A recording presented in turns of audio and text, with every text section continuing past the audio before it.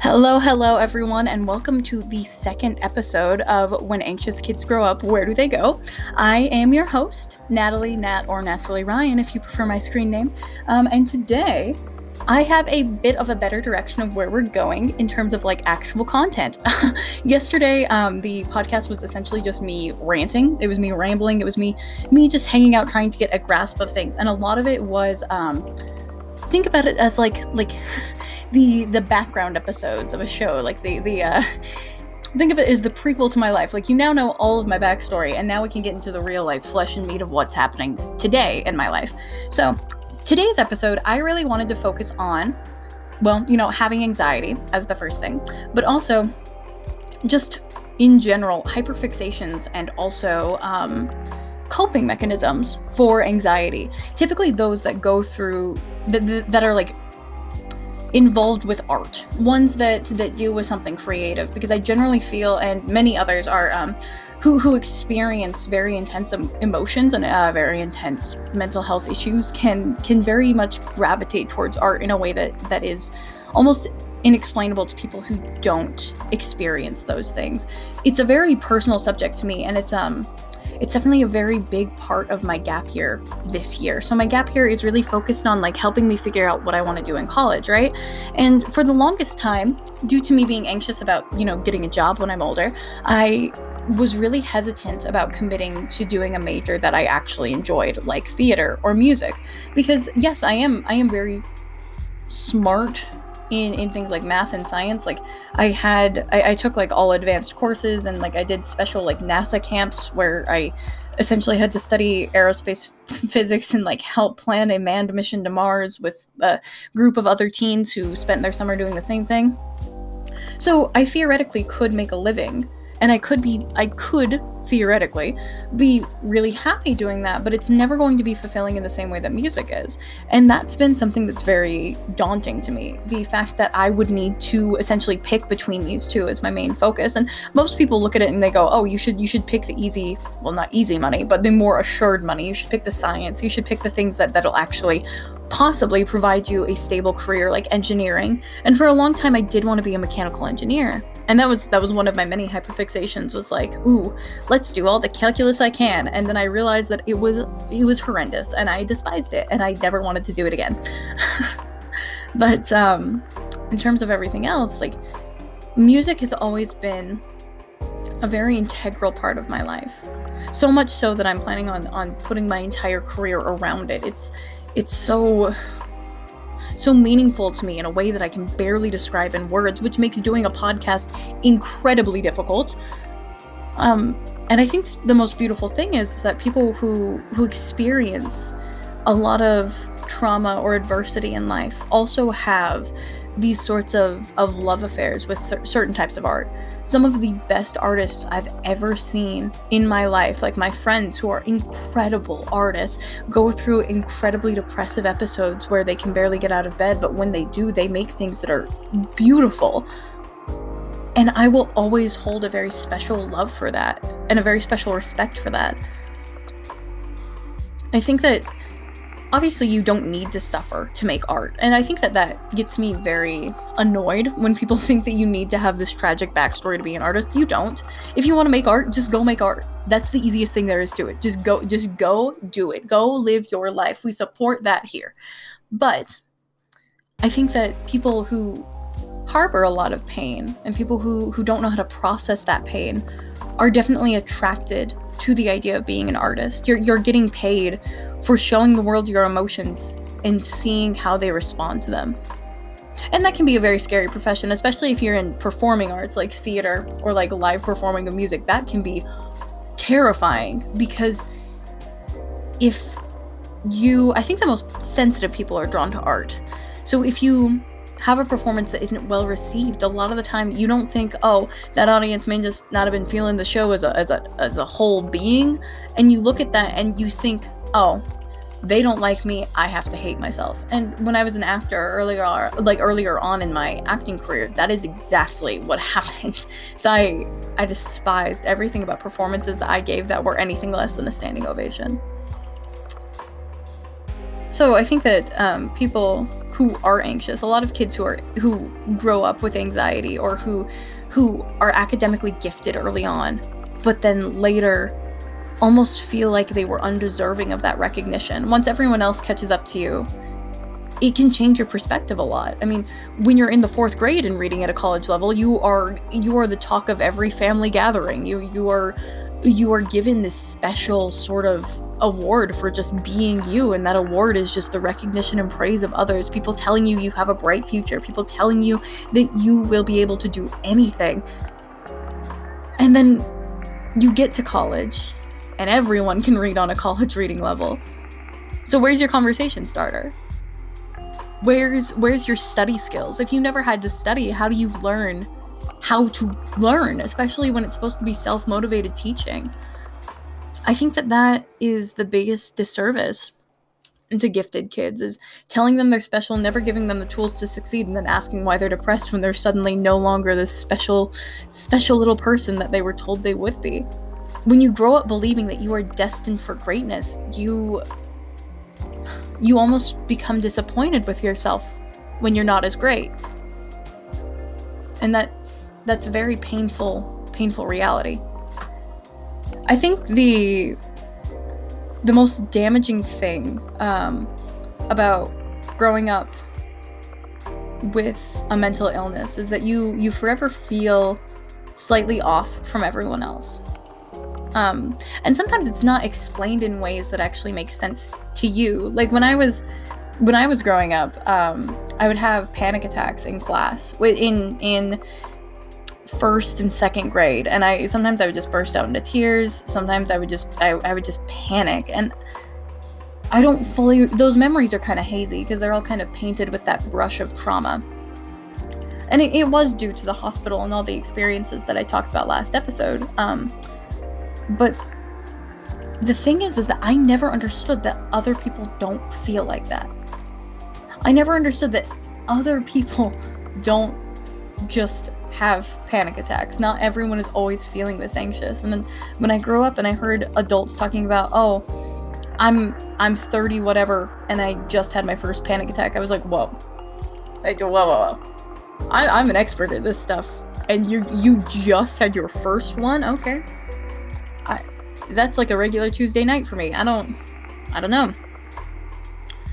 And I always feel like those people have, I don't want to say advantage, because I don't really think it's an advantage, but it is one less thing that they don't have to think about, they don't have to worry about, they don't have to hope that they don't have to hope that they'll be considered normal one day. And that is a very depressing statement, especially if you can relate to it, then, I'm right here with you. We're in this together, homie. But it is definitely a very painful reality that there will always be people who are just a bit mentally clearer, who have fewer issues to deal with, who have less to fight against in their own heads.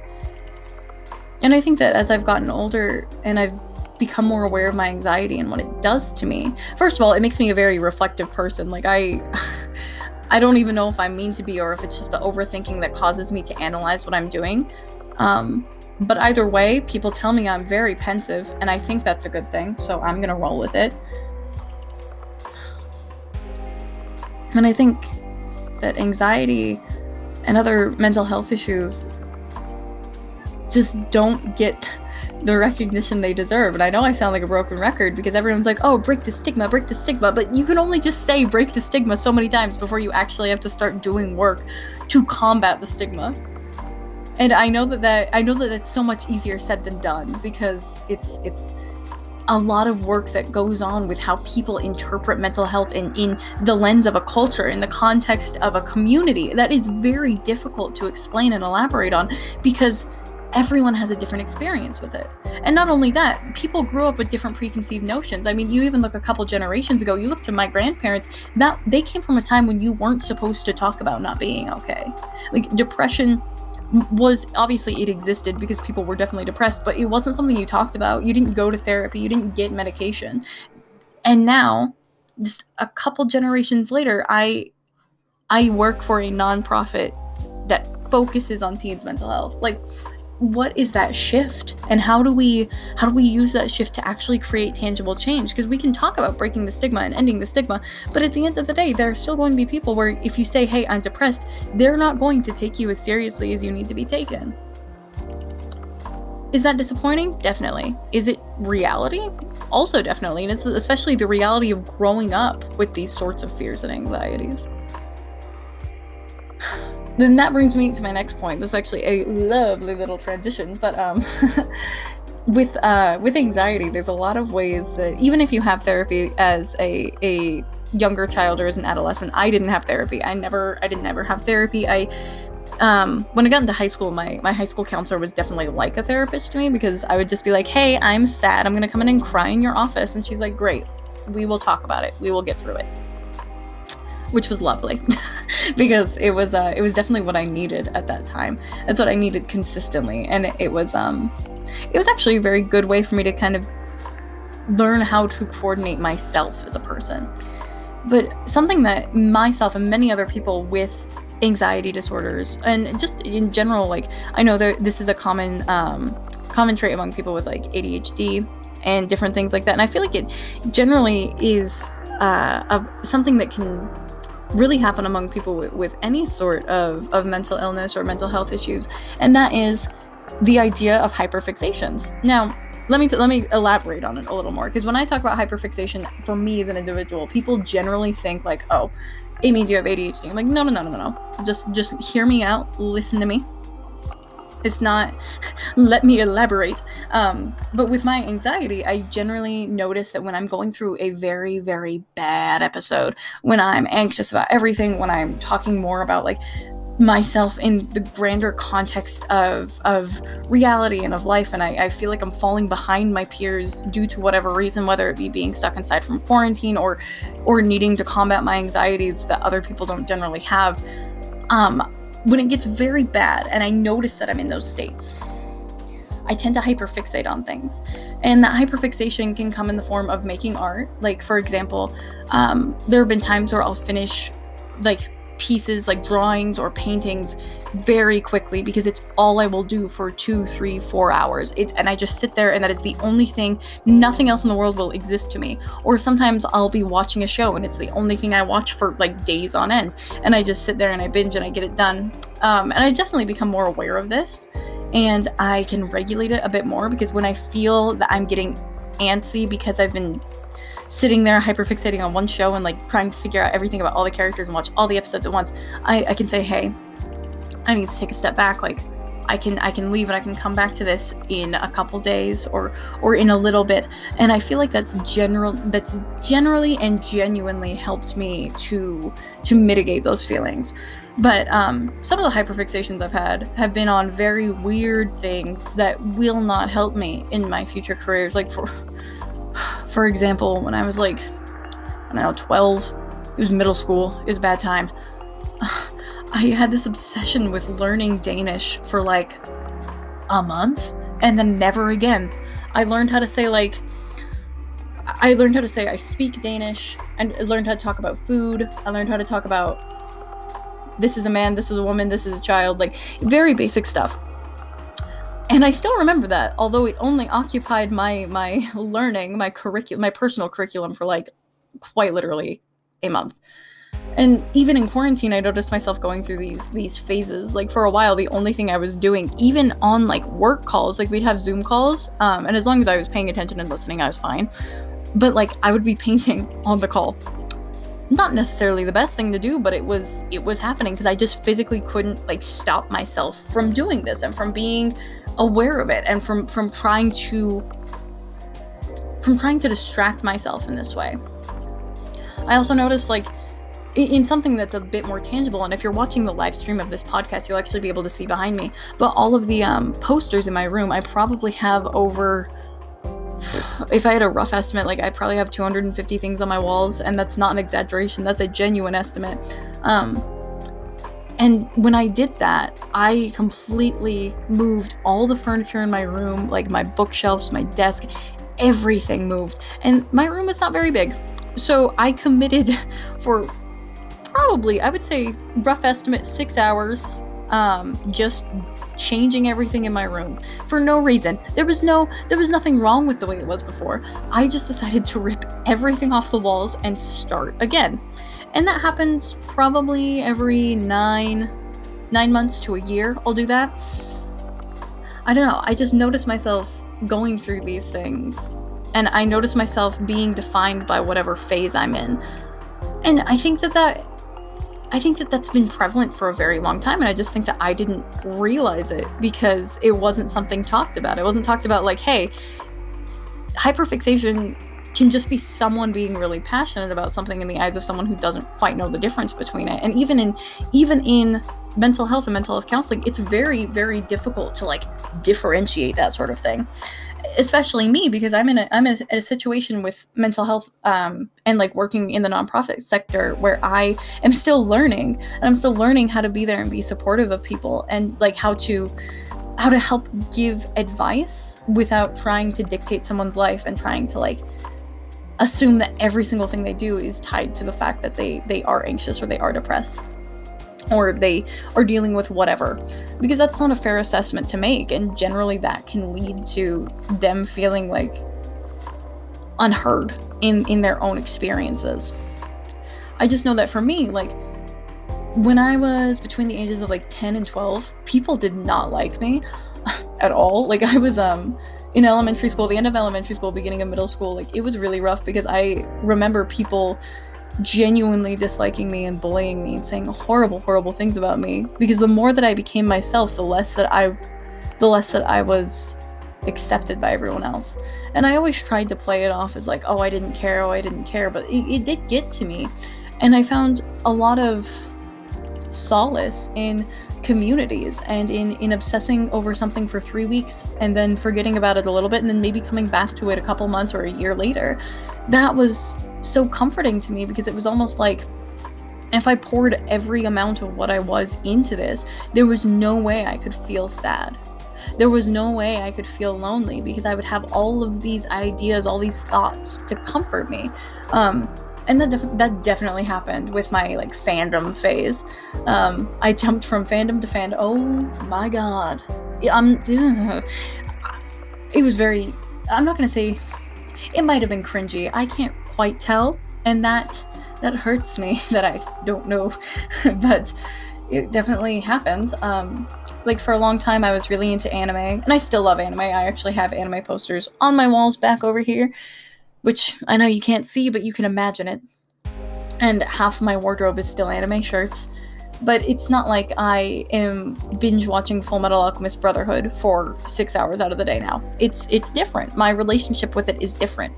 And I think that is definitely a sign of growth and a sign of kind of getting better and becoming more aware of what you need and what you know won't necessarily help you in the way that you think it will.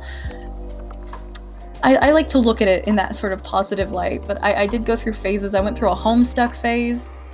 I don't want to talk about that. I went through an anime phase, which mainly consisted of Hetalia. And Hetalia, if you don't know, because people either know it and love it, or they don't know what it is at all, or they absolutely abhor it and its entire existence. But it's an anime where the countries of the world were personified as people. And to me, who watched Eurovision and loved Eurovision, like the European Song Contest, and who had an obsession with geography and history, I was like, this is the perfect show for me, because I love learning about the countries of the world. Ugh.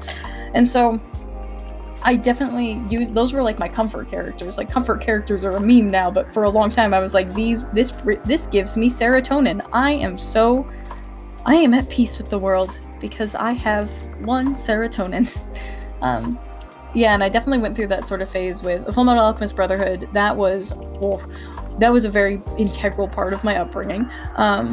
Ouran High School Host Club, I wanted to become Haruhi, and if I wasn't Haruhi, I was going to be Tamaki, and that was how it was. That was the idea. The idea is that I was going to become a pretty anime boy.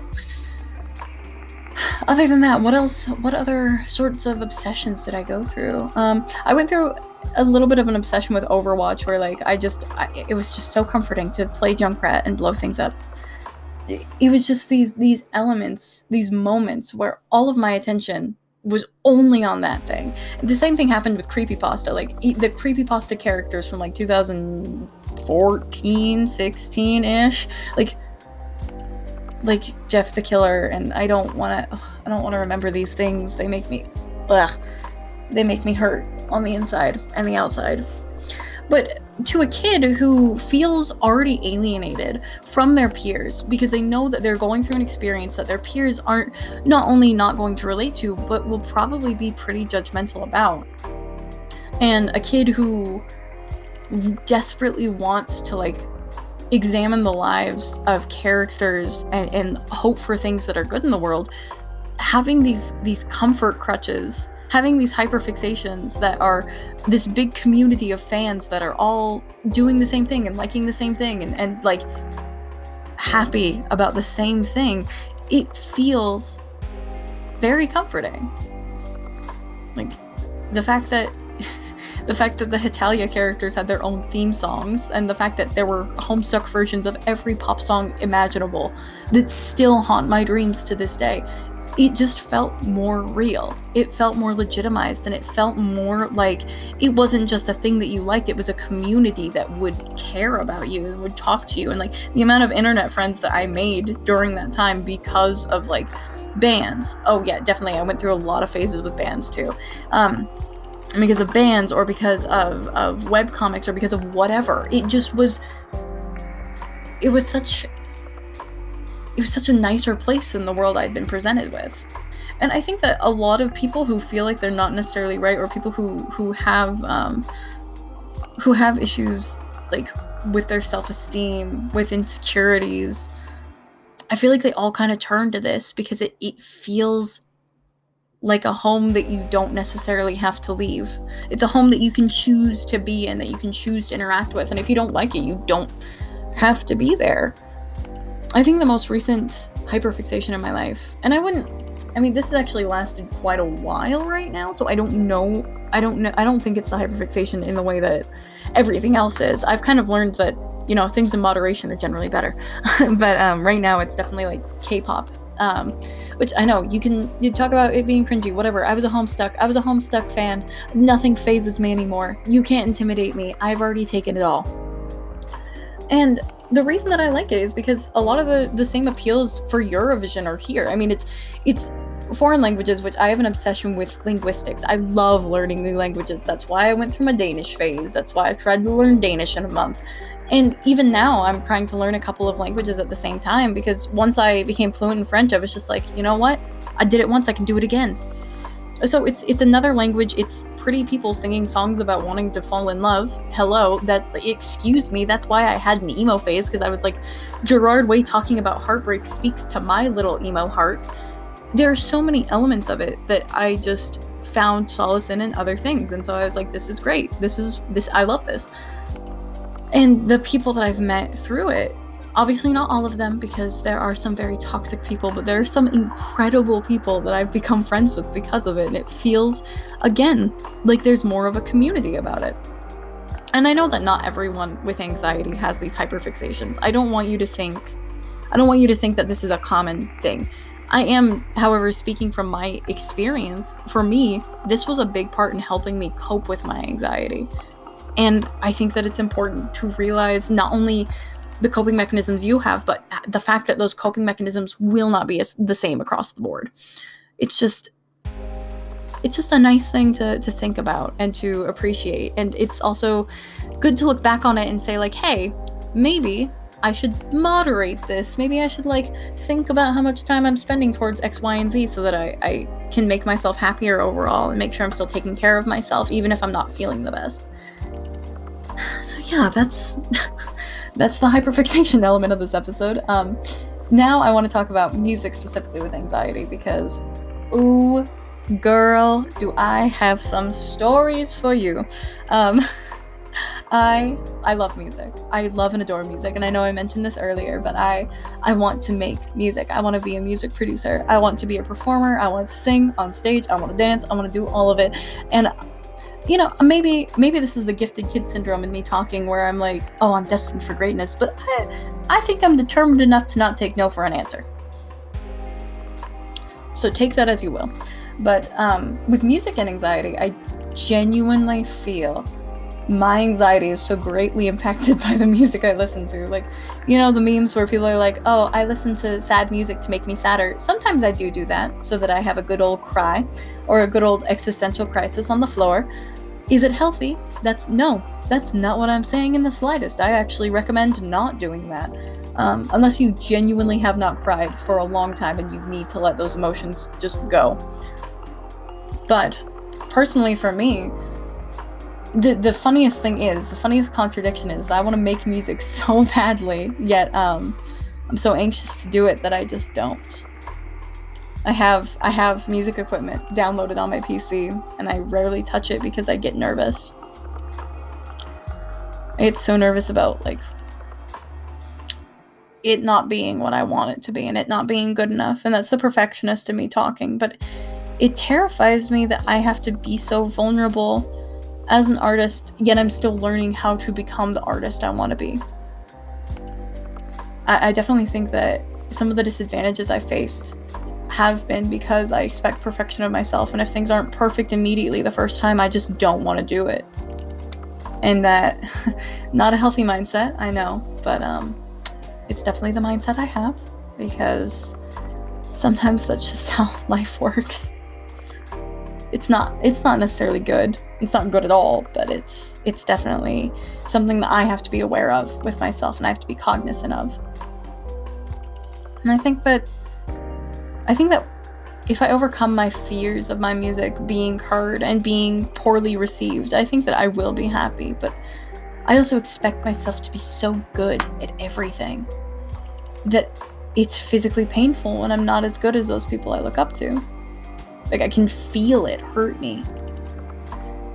Like, some of the most beautiful songs I've ever heard, I have a blog, and there's a link tree where, like, all of my links are. If you find the link tree on one of my many social media applications, you will end up finding everything else. But the blog that I'm running is also for my gap year, and it's where I have to talk more about, I get to write out in sort of a narrative sense, like, what I really feel and what I really think. And it is definitely, I would say it's easier for me emotionally, because I can be really emotional in the moment I'm writing and then, like, walk away from it, but have everything down and have it be more tangible than me just talking or me just live streaming. So I do very much enjoy that. But one of the most important pieces on my blog post is a 2,000 word essay that I wrote about what I would say is arguably my favorite song. I don't like the idea of having a favorite song because I have so many favorite songs that it's not really fair.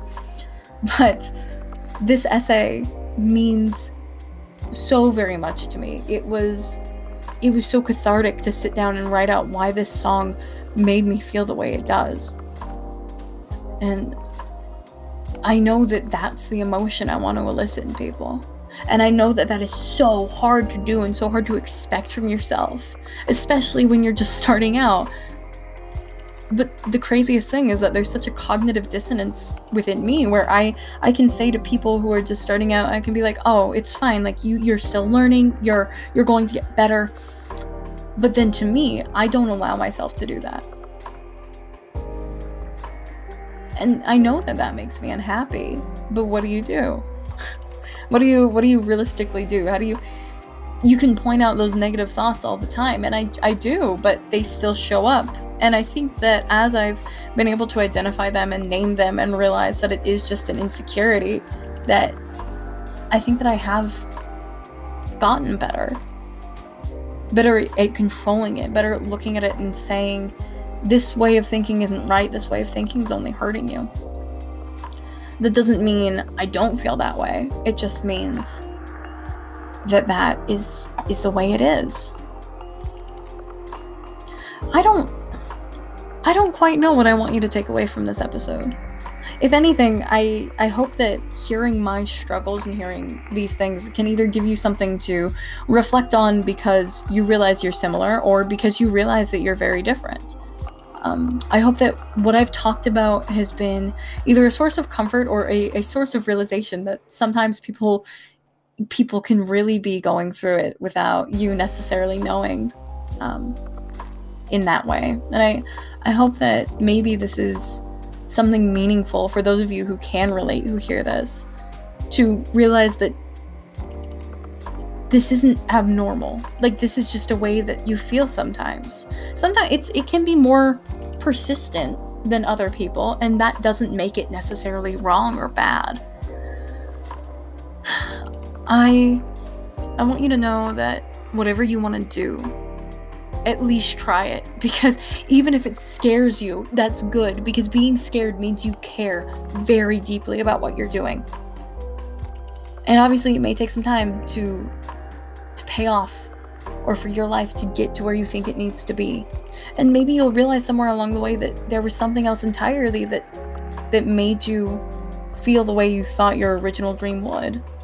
And that's what I hope for you in 2021. I hope that you get that solace, you get that love, and you get that drive that you hope for. Because honestly, I'm hoping that I get that too, for me. But I think that it'll be easier to embark on this journey if I openly share that sort of love and affection to as many people as I can. So, thank you very much for listening in. If you are one of my college professors who has to watch this to give me a grade, I hope you liked my incessant rambling. And if you're one of my friends who knows me in real life and hasn't heard my voice in a long while, hi, love you too. And if you're one of my friends who I haven't met yet because we talk on the internet, hi, how's it going? And if you're a random person, I want you to know that I love you even though I don't know you. And more importantly, there's someone who does know you, who does love you. So thank you very much. Stay safe, stay healthy, wash your hands, and I will catch you in the next episode.